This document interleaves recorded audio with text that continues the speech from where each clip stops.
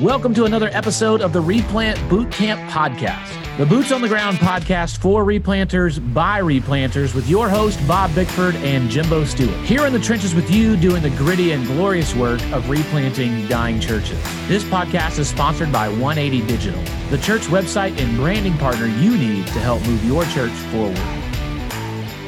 Here we are back at the boot camp. Hope you're ready for the next episode, Bob. Last episode, we said that when we returned, that we would know who the next Bickford edition of the family is, the pup edition. Yeah. And so update our listeners, the boot campers, because they're all waiting on bated breath. I mean, we had to change email servers. We've gotten so many emails about this. Give us the update. Where are we at on the new Bickford dog? Well, Jimbo, we've had a lot of candidates and some really good ones, and we've had some actual visitations with a few dogs.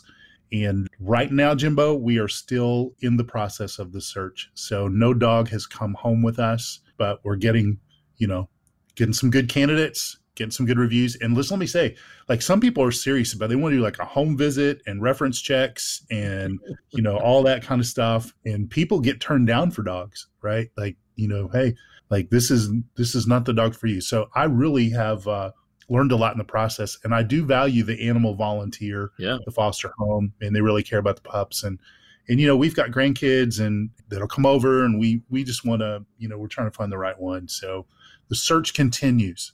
Well, the search got slowed down a little bit. You got round 2 of COVID, and you beat it again.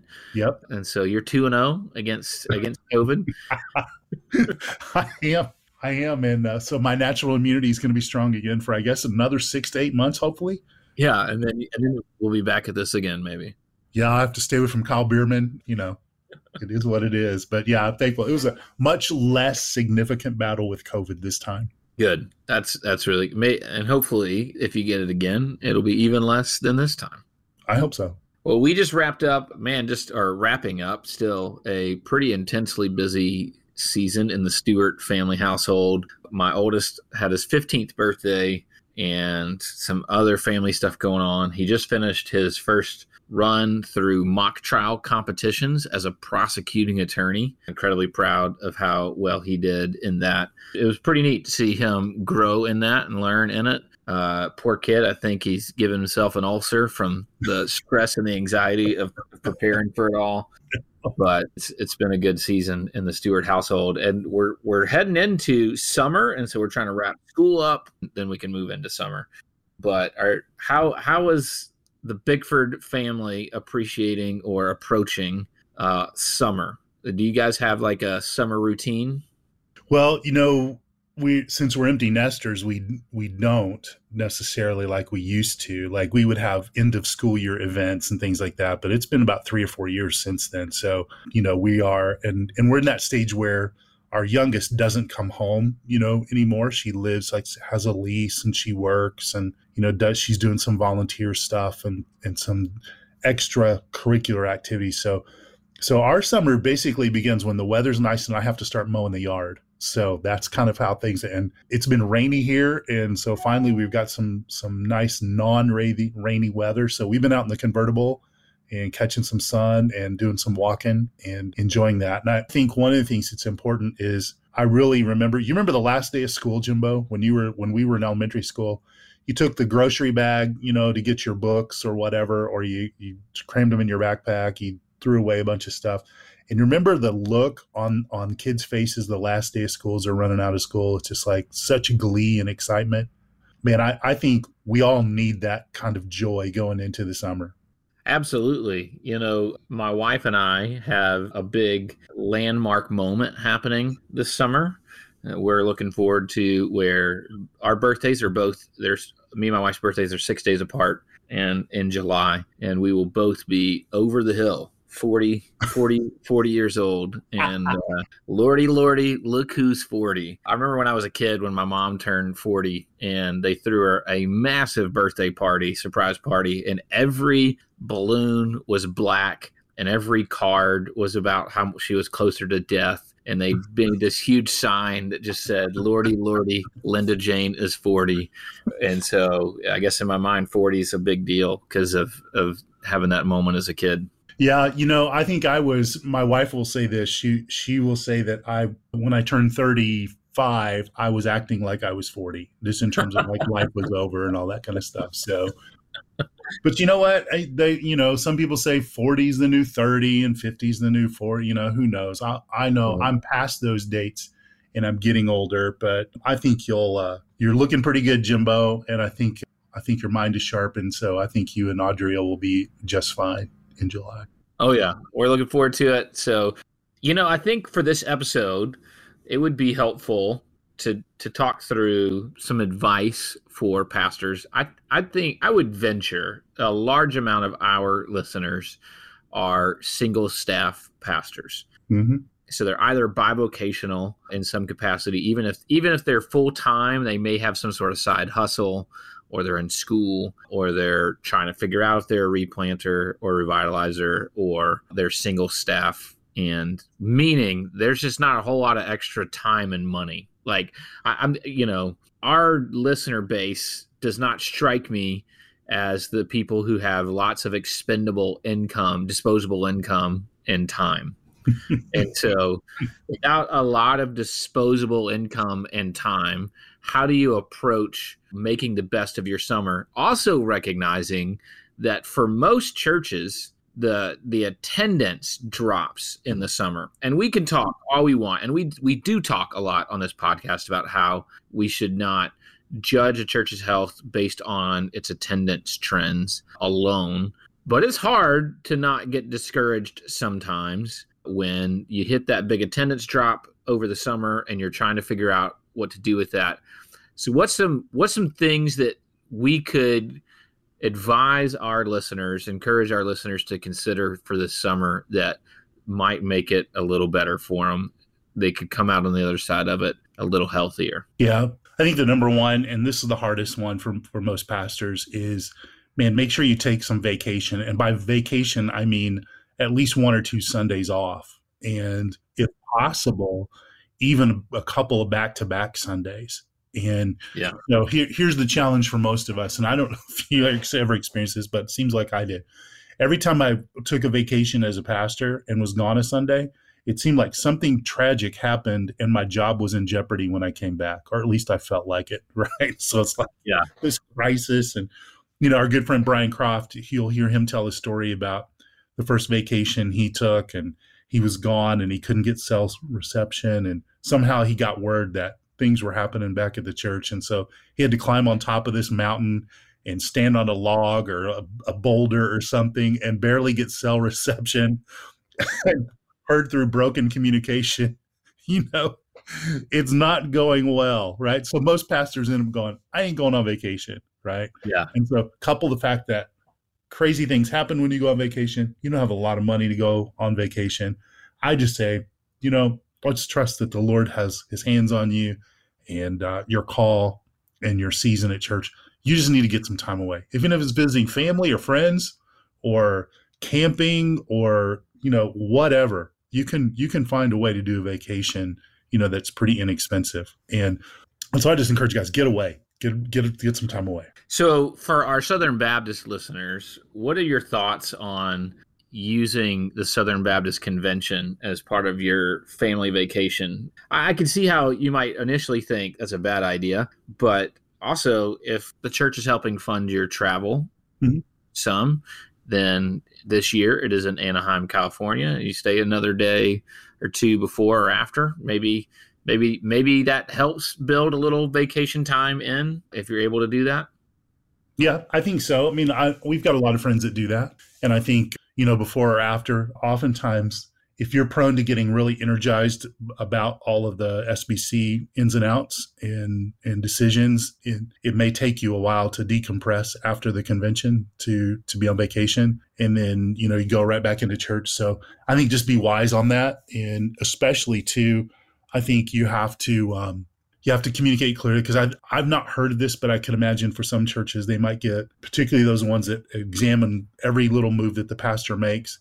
If they send him out to the convention and he takes some vacation days, either prior or post, they're thinking, well, why are we paying for them to go out to this convention when it's really work for them? So I think just be smart in that. Yeah. I think there are two things you need to think about when it comes to taking time off during the summer. Is one, you need to replenish, you need to reset, you need to rebuild your energy, recharge your batteries, make sure you're actually getting some rest so that you can continue on. But also on the other side of that, and these are not always the same thing, you need to create some family memories. Yeah. Sometimes creating family memories and vacation time is really awesome, fun times, but it's not as restful depending on the age of your kids and what you decide to do.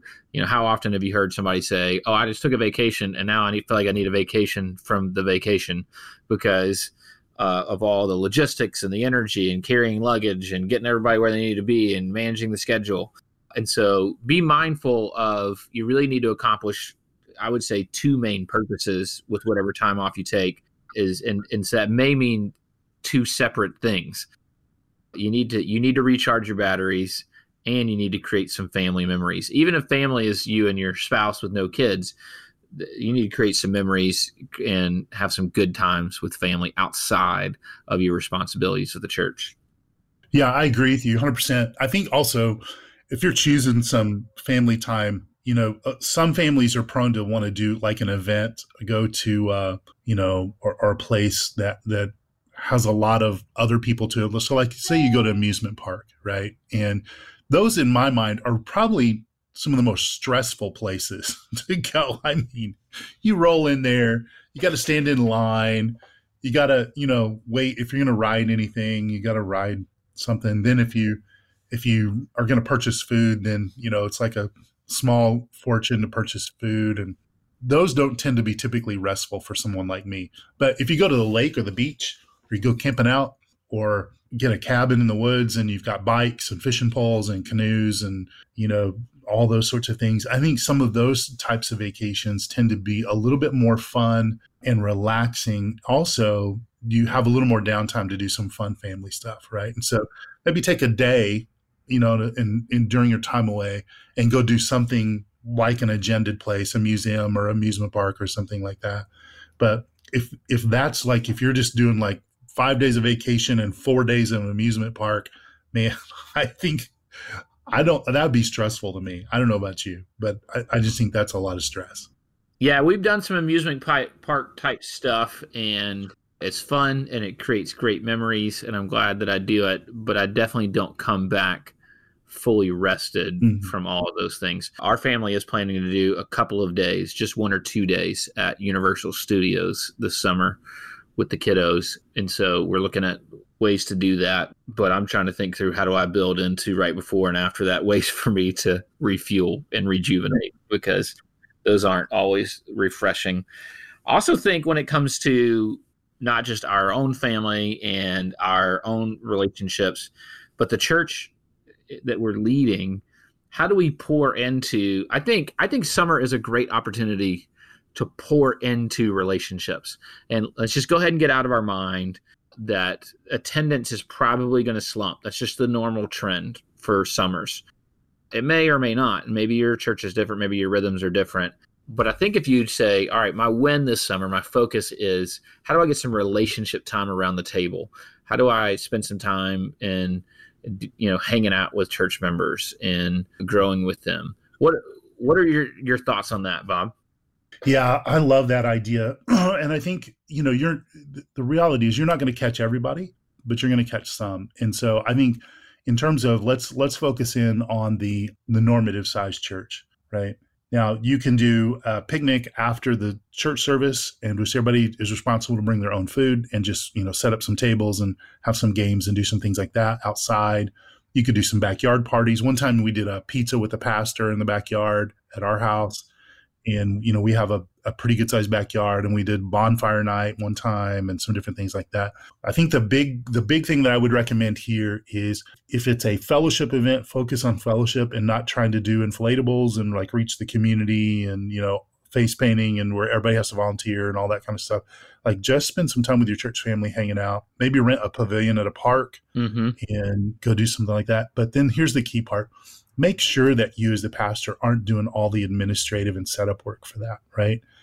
And get your teams together, get the deacons together, get somebody to help you with that. And then make it such an event where everybody plays a real small part in doing something. And then everybody bears some responsibility in contributing towards that event. Oftentimes we feel a pressure to provide food for everybody, but just let everybody bring their own picnic thing and let them do it.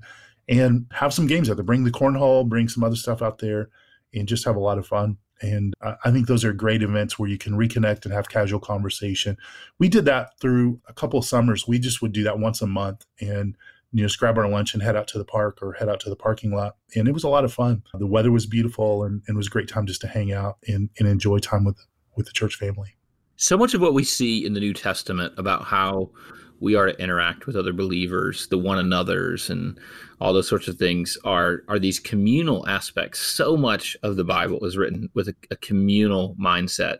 And it's so easy to fall into the trap of the rhythm of consumer mentality of just come to Sunday morning, come to Wednesday night or whatever, do the things and then not really get to know each other.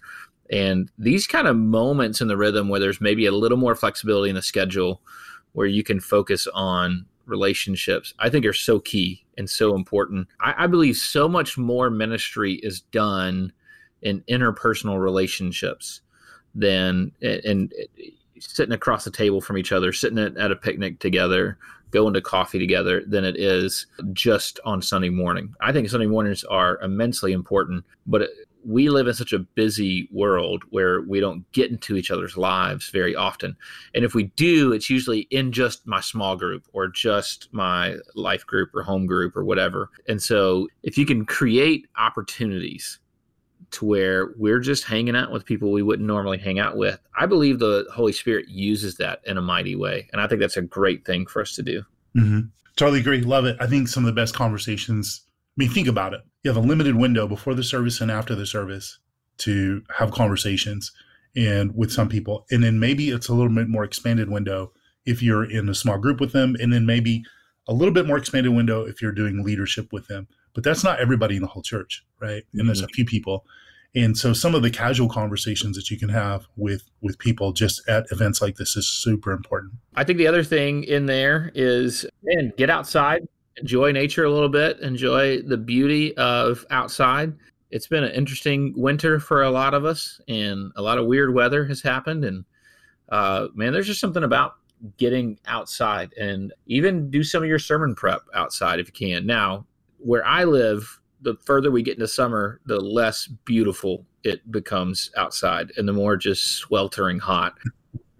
And so, but I do still love to go, even in the midst of June or July when it gets crazy hot. If you can find a good shaded spot and enjoy outside and find ways to slow down and rest, whether that be making family memories, going on a vacation, or even taking a Sabbath. Maybe you need to look back into the rhythms of Sabbath and make sure that you're finding ways to rest and be in dependence on the Lord.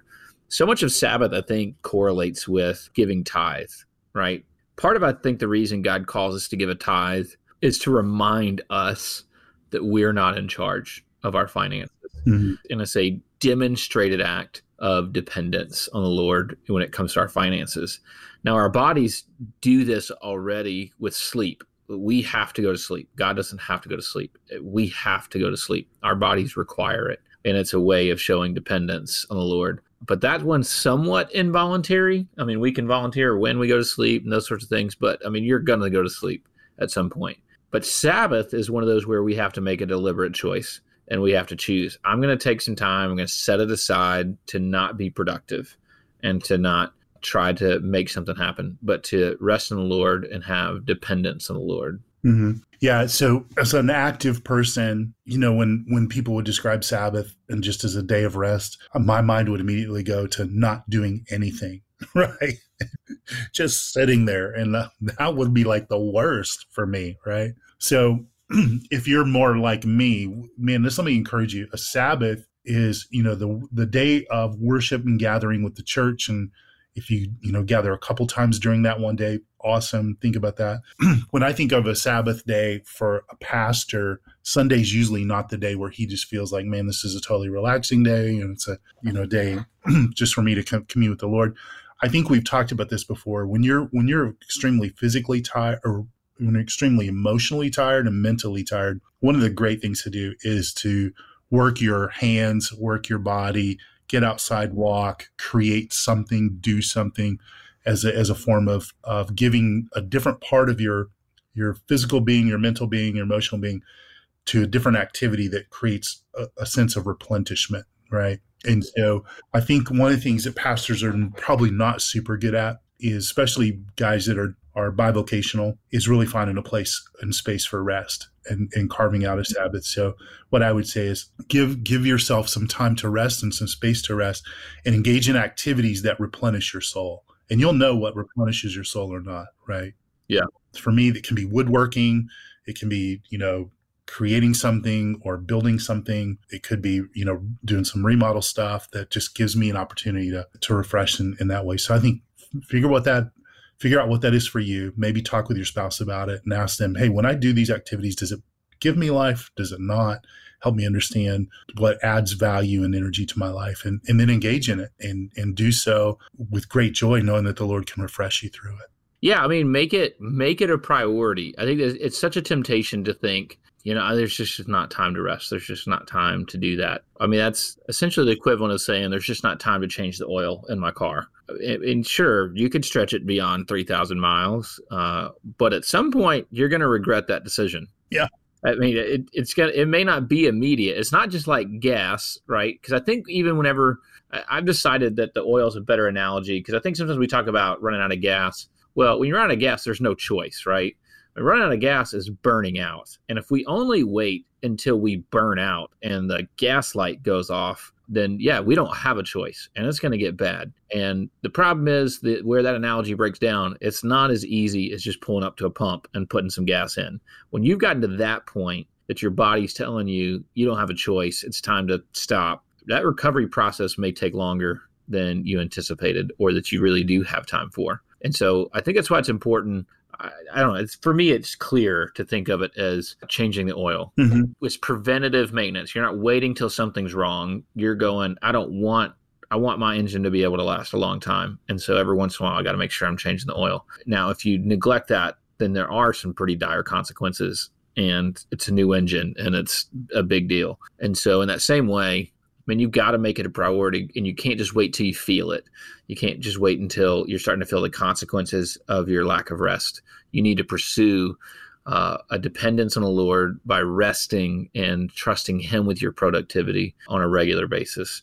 Absolutely. I think the reality is ministry, by the call that we have to ministry, is a call to sacrifice, to take up our cross daily and follow Jesus. That's a call for every believer, right? So there's a cost to that, and sometimes it's significant. And that competes with our Western mentality of, I just want to do what feels good and right for me, et cetera. And then there's the immediacy of our culture that goes against a disciplined, like looking at your life holistically for a long period of time. And so there's so many factors, and there's, those themes are all probably worthy of some series of podcasts for us to think about how do we address those things in our life. But I think the bottom line, what we're saying here, is use the summer to do a simple reset, to add space and time and fun and recreation and refreshment through a variety of means, through travel, through family, through church fellowships, through, you taking a personal day here or there.